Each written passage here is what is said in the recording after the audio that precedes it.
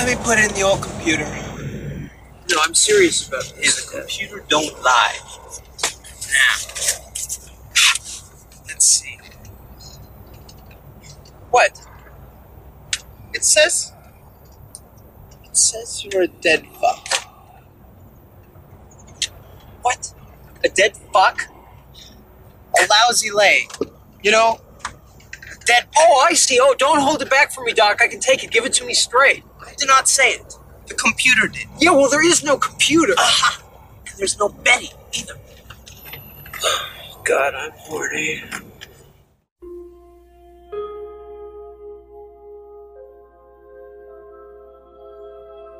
Welcome to Pumpkin Spice Podcast. It's a seasonal artisanal treat for fans of horror films. Isn't that right, Graham? That is correct, Rob. How are you? I'm doing pretty good. How about yourself? Pretty good. Stumbled a little bit on that intro, but you know what? I'm just being human. Exactly. And we have a lot to be excited about. This is personally my favorite episode. Now, Rob, you're going through this series for the first time. So far, 1 through 4, where does this rank for you? I didn't really, I don't know. I mean, it was fun, but something about it felt a little bit off that I hadn't felt before in a Friday the 13th movie, and I think I know why. I would be so excited if someone handed me some money and said, make a horror film. And sure. And my young self would think the same thing. And as I keep watching these movies, something that you've repeated in each one of these episodes just keeps becoming more clear that these are cash grab films. And it's like, yeah, of course there's not going to be as exciting as I'd like them to be because there's no incentive to put any sort of extra effort into it.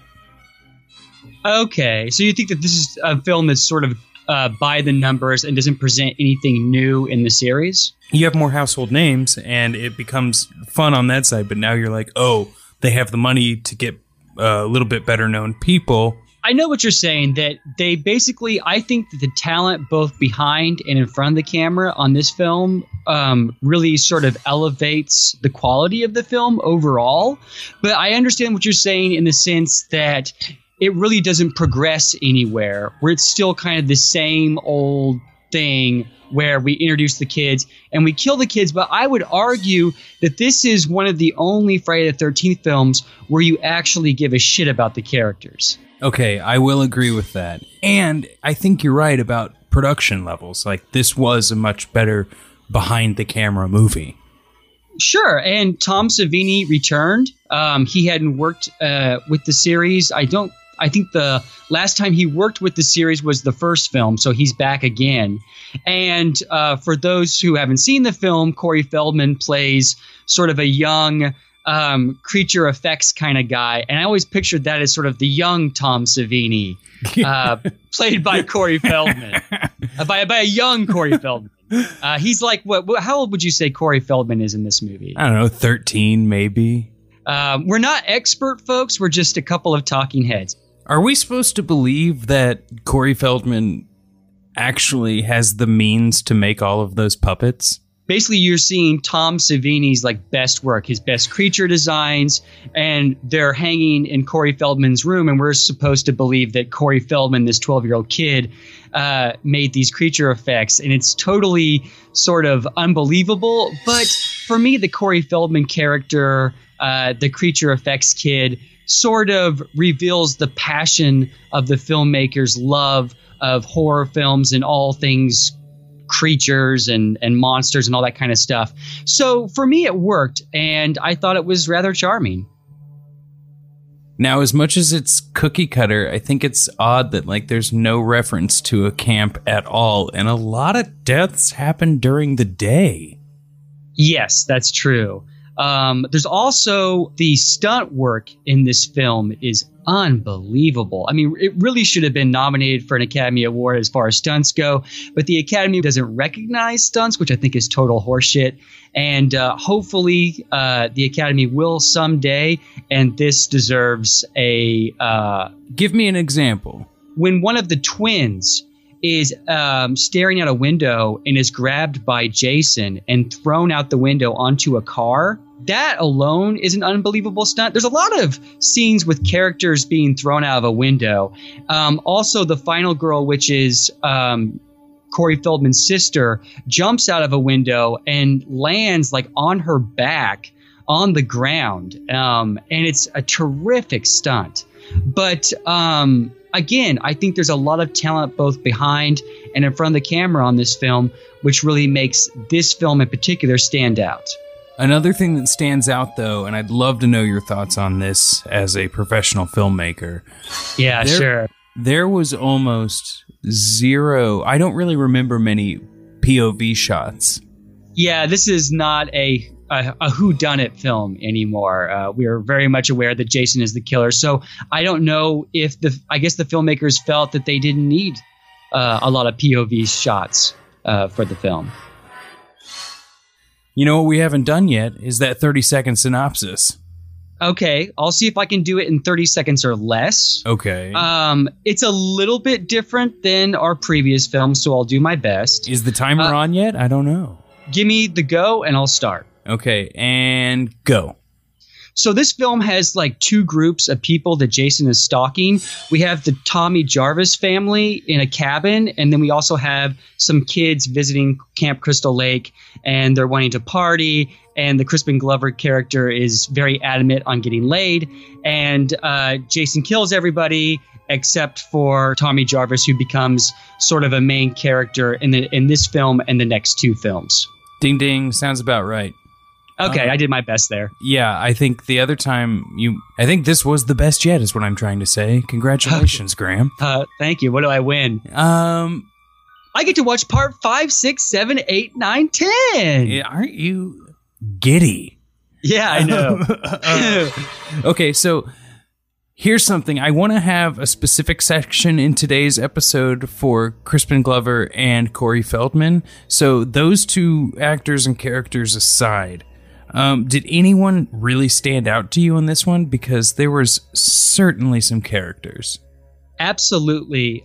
There's an actress by the name of Judy Arison.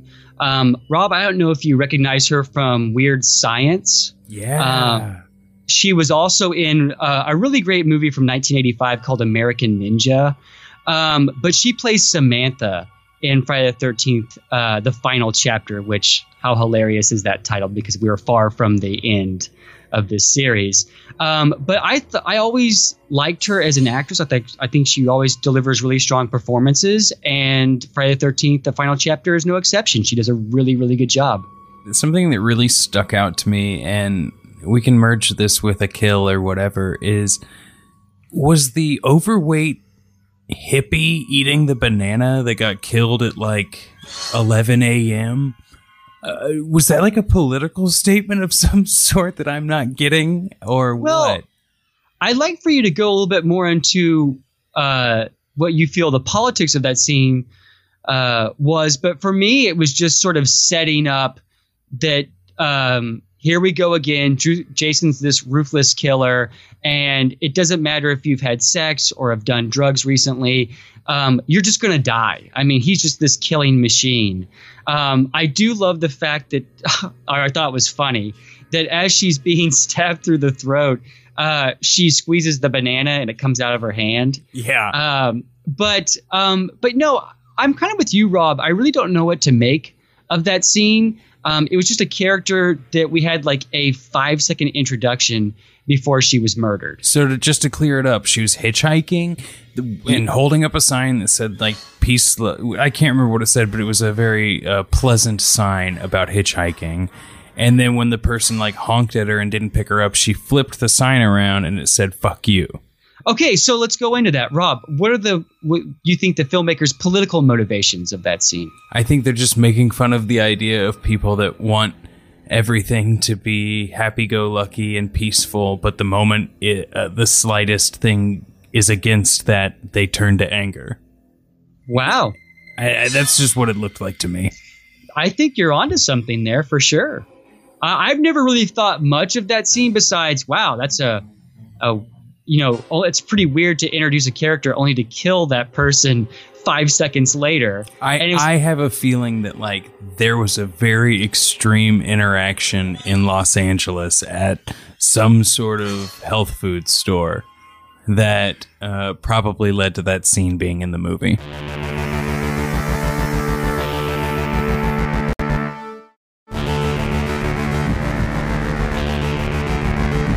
How about the mortician guy that's watching fuck that dude. The butt workout video? Yeah, and like commenting on how dead bodies are attractive. Yeah, and like he's kind of like this older kind of guy, and he's not like unattractive. He's just kind of geeky and older. And boy, do the ladies love him. Yeah, for whatever reason, this, I don't know, just human scab has like a libido that cannot be quenched, and then tries to get with a nurse who kicks him away, and then some reason she just changes her mind, and then he becomes a creep even more, and she leaves, and then Jason takes a bone saw to his neck. Yeah, kind of a cool scene. But I remember as a kid, like, gosh, where do you get that butt workout tape? that's the movie. That's the movie I want to watch next. Rob, if you ever stumble across that in New York City, let me know. I'd be very interested. I am prepared to make you an offer if you find it. Interesting trades considered. Yeah, there you go. Okay, so let's jump into, I think, Crispin Glover first. Take it away, Graham. Well, I think probably most people are familiar with Crispin Glover through the Back to the Future films. I shouldn't say films. I should probably just say film because he was only in the first one. But I think he's one of the greatest actors of his generation. His performance in The River's Edge alone is absolutely amazing. If you haven't seen that film, please check it out. It's a total recommendation. A great, great film. But yeah, just the way he approaches his characters is kind of off the beaten path and kind of a unique approach to all of his characters. Well, what's his nickname again? I can't remember. The guy keeps calling him like a dead fuck. And yes. So like the only way that he can prove his worth in this movie is if he has sex and has sex well, which is, I mean, it leads to a particularly great dancing scene, but a terrible character arc. 5 seconds after he wows the woman of his dreams, he's immediately murdered. But Rob, let's go into this dancing scene. Is this the first time that you witnessed Crispin Glover dance? I had seen the clip on the internet previously. Okay. But each time you see it, it's someone puts a different song in there. So this was the first time like seeing it raw. Gotcha. Yeah, it's an absolutely amazing scene. It kind of goes back to the way Crispin approaches these characters. And I think it's just a phenomenal scene. It's hard to explain. Just the other characters' reactions to the dance also is pretty awesome. I equate it to a mix between Elaine's dance in Seinfeld and David Brent's dance in The British Office with the speed turned up. Oh, Rob, that's a great, I get that. I see that. Yeah, that's great. Let's go into Corey Feldman, because this is a legacy character now, Tommy Jarvis. Yeah, for this film and the next two films, Tommy Jarvis will play a significant role in the series, but he's played by three different actors. And we first see him as a child, and he's played by Corey Feldman. And Corey Feldman is this sort of amazing special effects whiz and sort of kind of obsessed with horror films. And how ironic that he happens to live next door to Jason. I find it odd that there's only like two houses on the block, and it's, within some sort of Jason distance. Like, I don't know how big this lake is, and it's so confusing. Yeah, the location, I agree, Rob. It is kind of confusing. But what makes Tommy Jarvis special? What makes Tommy Jarvis special? Yeah, why is he going to be in the next couple of movies? Tell me all I really got out of this is he had some weird connection where he wanted to really hack away at Jason when he pretended to be young Jason. True. Well, as far as its significance in the series, we rarely see children. Now, we see teenagers, but we rarely see children in the series. So I think Tommy Jarvis, played by Corey Feldman, is significant in this film because of that. But also, this was supposed to be the final chapter, so it is Tommy Jarvis, played by Corey Feldman, that kills Jason in the end. They end with a close-up on his face, and it looks like he's gone from normal child to I've seen some shit, and I am now here to fight. Okay, you're talking about when he shaves his head? He shaves his head to play a ruse on Jason to act like young Jason, which doesn't really make sense. And then at the end, they're like carrying him away, and it's like close up on his face, freeze frame. I am now determined, and my face is in stone. Okay, so that's probably why I think that Tommy Jarvis has a little bit more significance in the series, because I think it was sort of Jason passing the torch to this character, that Tommy Jarvis was going to take up the killings after Jason's death. Speaking of, there was a guy hunting Jason in this movie? Why? That's right. For fame? Yeah, but like they allude to he's mistaken as Jason in a couple of scenes, and he won't ever say that he's out trying to find a guy who's killed over 20 people in one weekend. Yes, this is Sunday, by the way. So, like, first of all, he found out really quick because he's not from around there, and now he's hunting him, but he won't come out and say it. I have no idea. A weird B storyline that probably got hacked to pieces. Yeah, maybe there's some more story on the cutting room floor of the Jason Hunter. But yeah, it's kind of left unclear. If anyone has access to that material, please, pumpkinspicepodcast@gmail.com. Yes, we are prepared to make an offer for that footage. And while you're at it, if you don't want to email us, why don't you leave us a rating and review on Apple Podcasts, because it doesn't cost a thing. And it really helps our awareness. You know, Graham, I noticed there's another podcast now called Pumpkin Spice Thrillers. And what? Yeah. I looked at it, and it's Talented Mr. Ripley is episode 1, and the whole idea is basic horror movies. So like horror movies like Swim Fan and things like that. And you know what? More power to them. I'm sure they're going to be fine. But it is not the same setup as our show. So at least there's... Well... And any real cinephile knows that The Talented Mr. Ripley is okay, but it's a remake of a film called Purple Noon. It's a French film, and it's one of the best thrillers of the 1960s from France. So watch that one instead. Maybe they bring that up. I think the whole idea is that these are movies, simple movies for simple people, sort of thing. You know what I mean? I gotcha. People listening to this show know what we do. That's I just want to say more power to you, but I know that you wanted the name of this podcast and had to settle on Pumpkin Spice Thrillers. So I apologize for that. Let's both support each other. Here's our shout out to your show. And maybe they'll give a shout out to ours. We'll see how this works out. We're either going to be friends or mortal enemies with this other podcast. So I'm gonna go with enemies, because that's what'll sell. Gotcha. And I would say if we are friends with these guys, it would be begrudgingly. Yeah, because we have to for the cameras.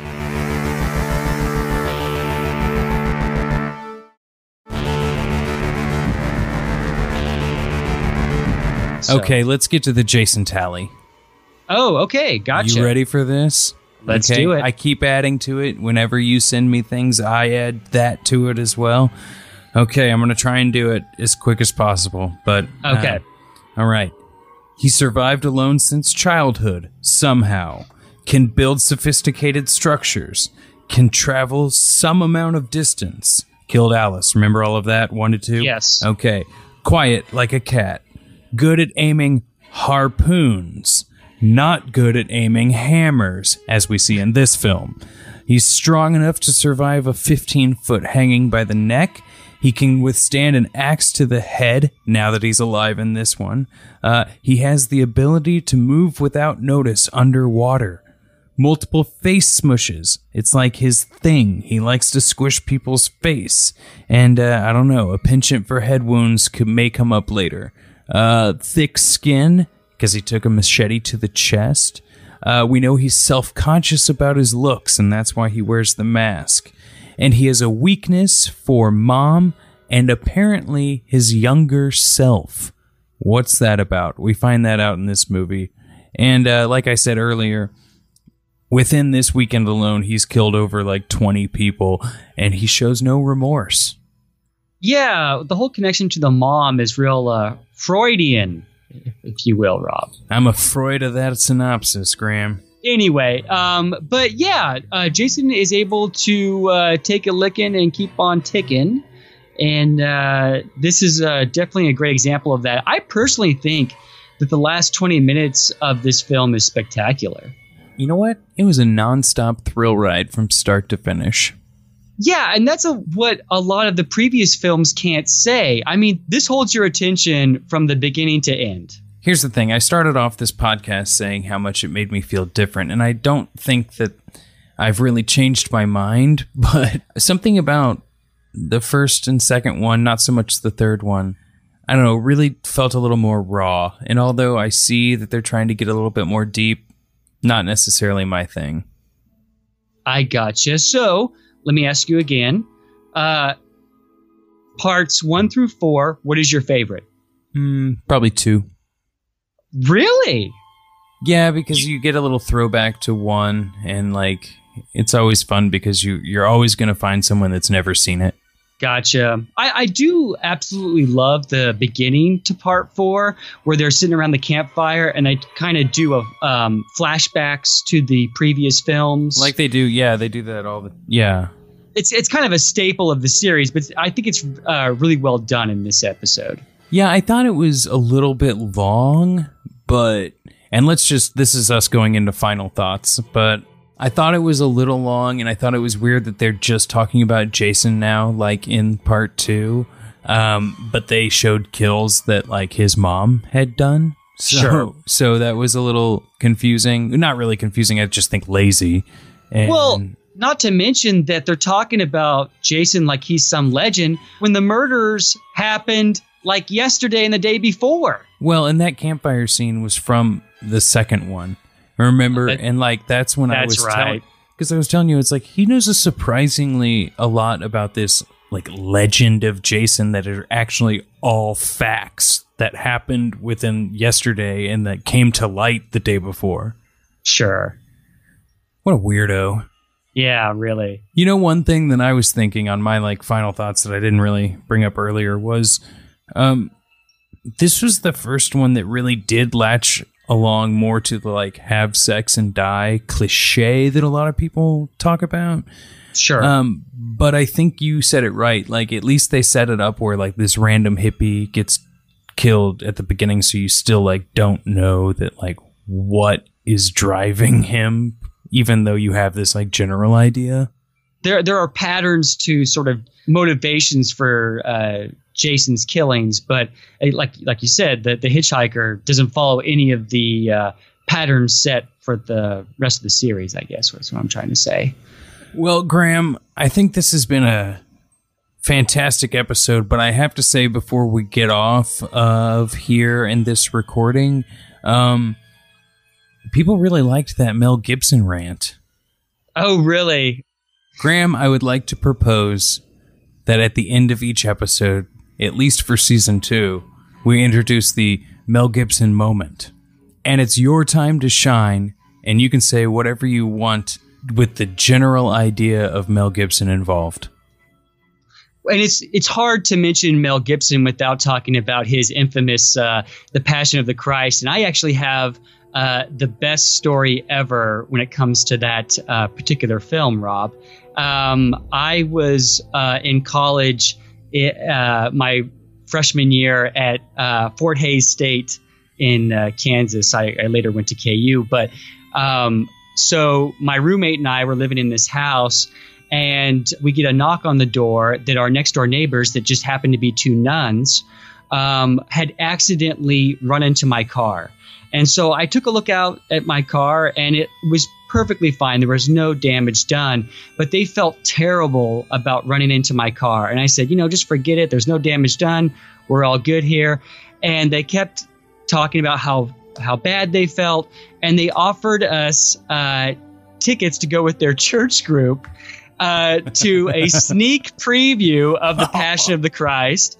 Now, in full disclosure, I'm not a religious person whatsoever. And also, I should reveal that both my roommate and I had the day off, so we've been drinking all day. So we ended up going to this sneak preview of The Passion of the Christ. I remember just being so appalled at the anti-Semitism in the film. Not to mention, it's just a really bad movie. It's not very well made. There's the devil has jump scares. I mean, it's just so pathetic. And when the credits started to roll at the end of the film, all you heard was like people just crying and sobbing in the theater. And my roommate and I were just like, oh God, what did we get ourselves into? And so they had a discussion in the lobby about the film, but we ran out before we could participate in that. I think that would have just blown our minds. But yeah, it was an interesting experience to say the least. And that I never liked Mel Gibson, with the exceptions of like I love the Mad Max series, not particularly because of him, just because of George Miller's work. I'll just say this to sum up my feelings on Mel Gibson. I think he's a huge jerk, misogynist, racist, anti-Semitic fool. And Mel, again, I would love to cure you of that. We could sit down and have a talk and talk about life. I think we could really make some progress on your behavior and beliefs. You're just a nut job. But I'm not going to be negative when we talk. I'll be positive. But I think I can help you. I think I can help you become a better human being. And with that, this has been another episode of Pumpkin Spice Podcast. Tune in next week. We're going to keep hitting this series, right, Graham? Yes, and I'll just say this real quickly. Although number 4 is my absolute favorite, 5 is a darn good film. In fact, my favorites are probably 4, 5, and 7. So, again, something to look forward to for the next episode. Yeah, and don't forget, they put the knock and the hockey mask on the wrong side on the DVD cover. Oh, how... The fools! I think the VHS cover, too. Anyway, see you next week. All right, have a good one.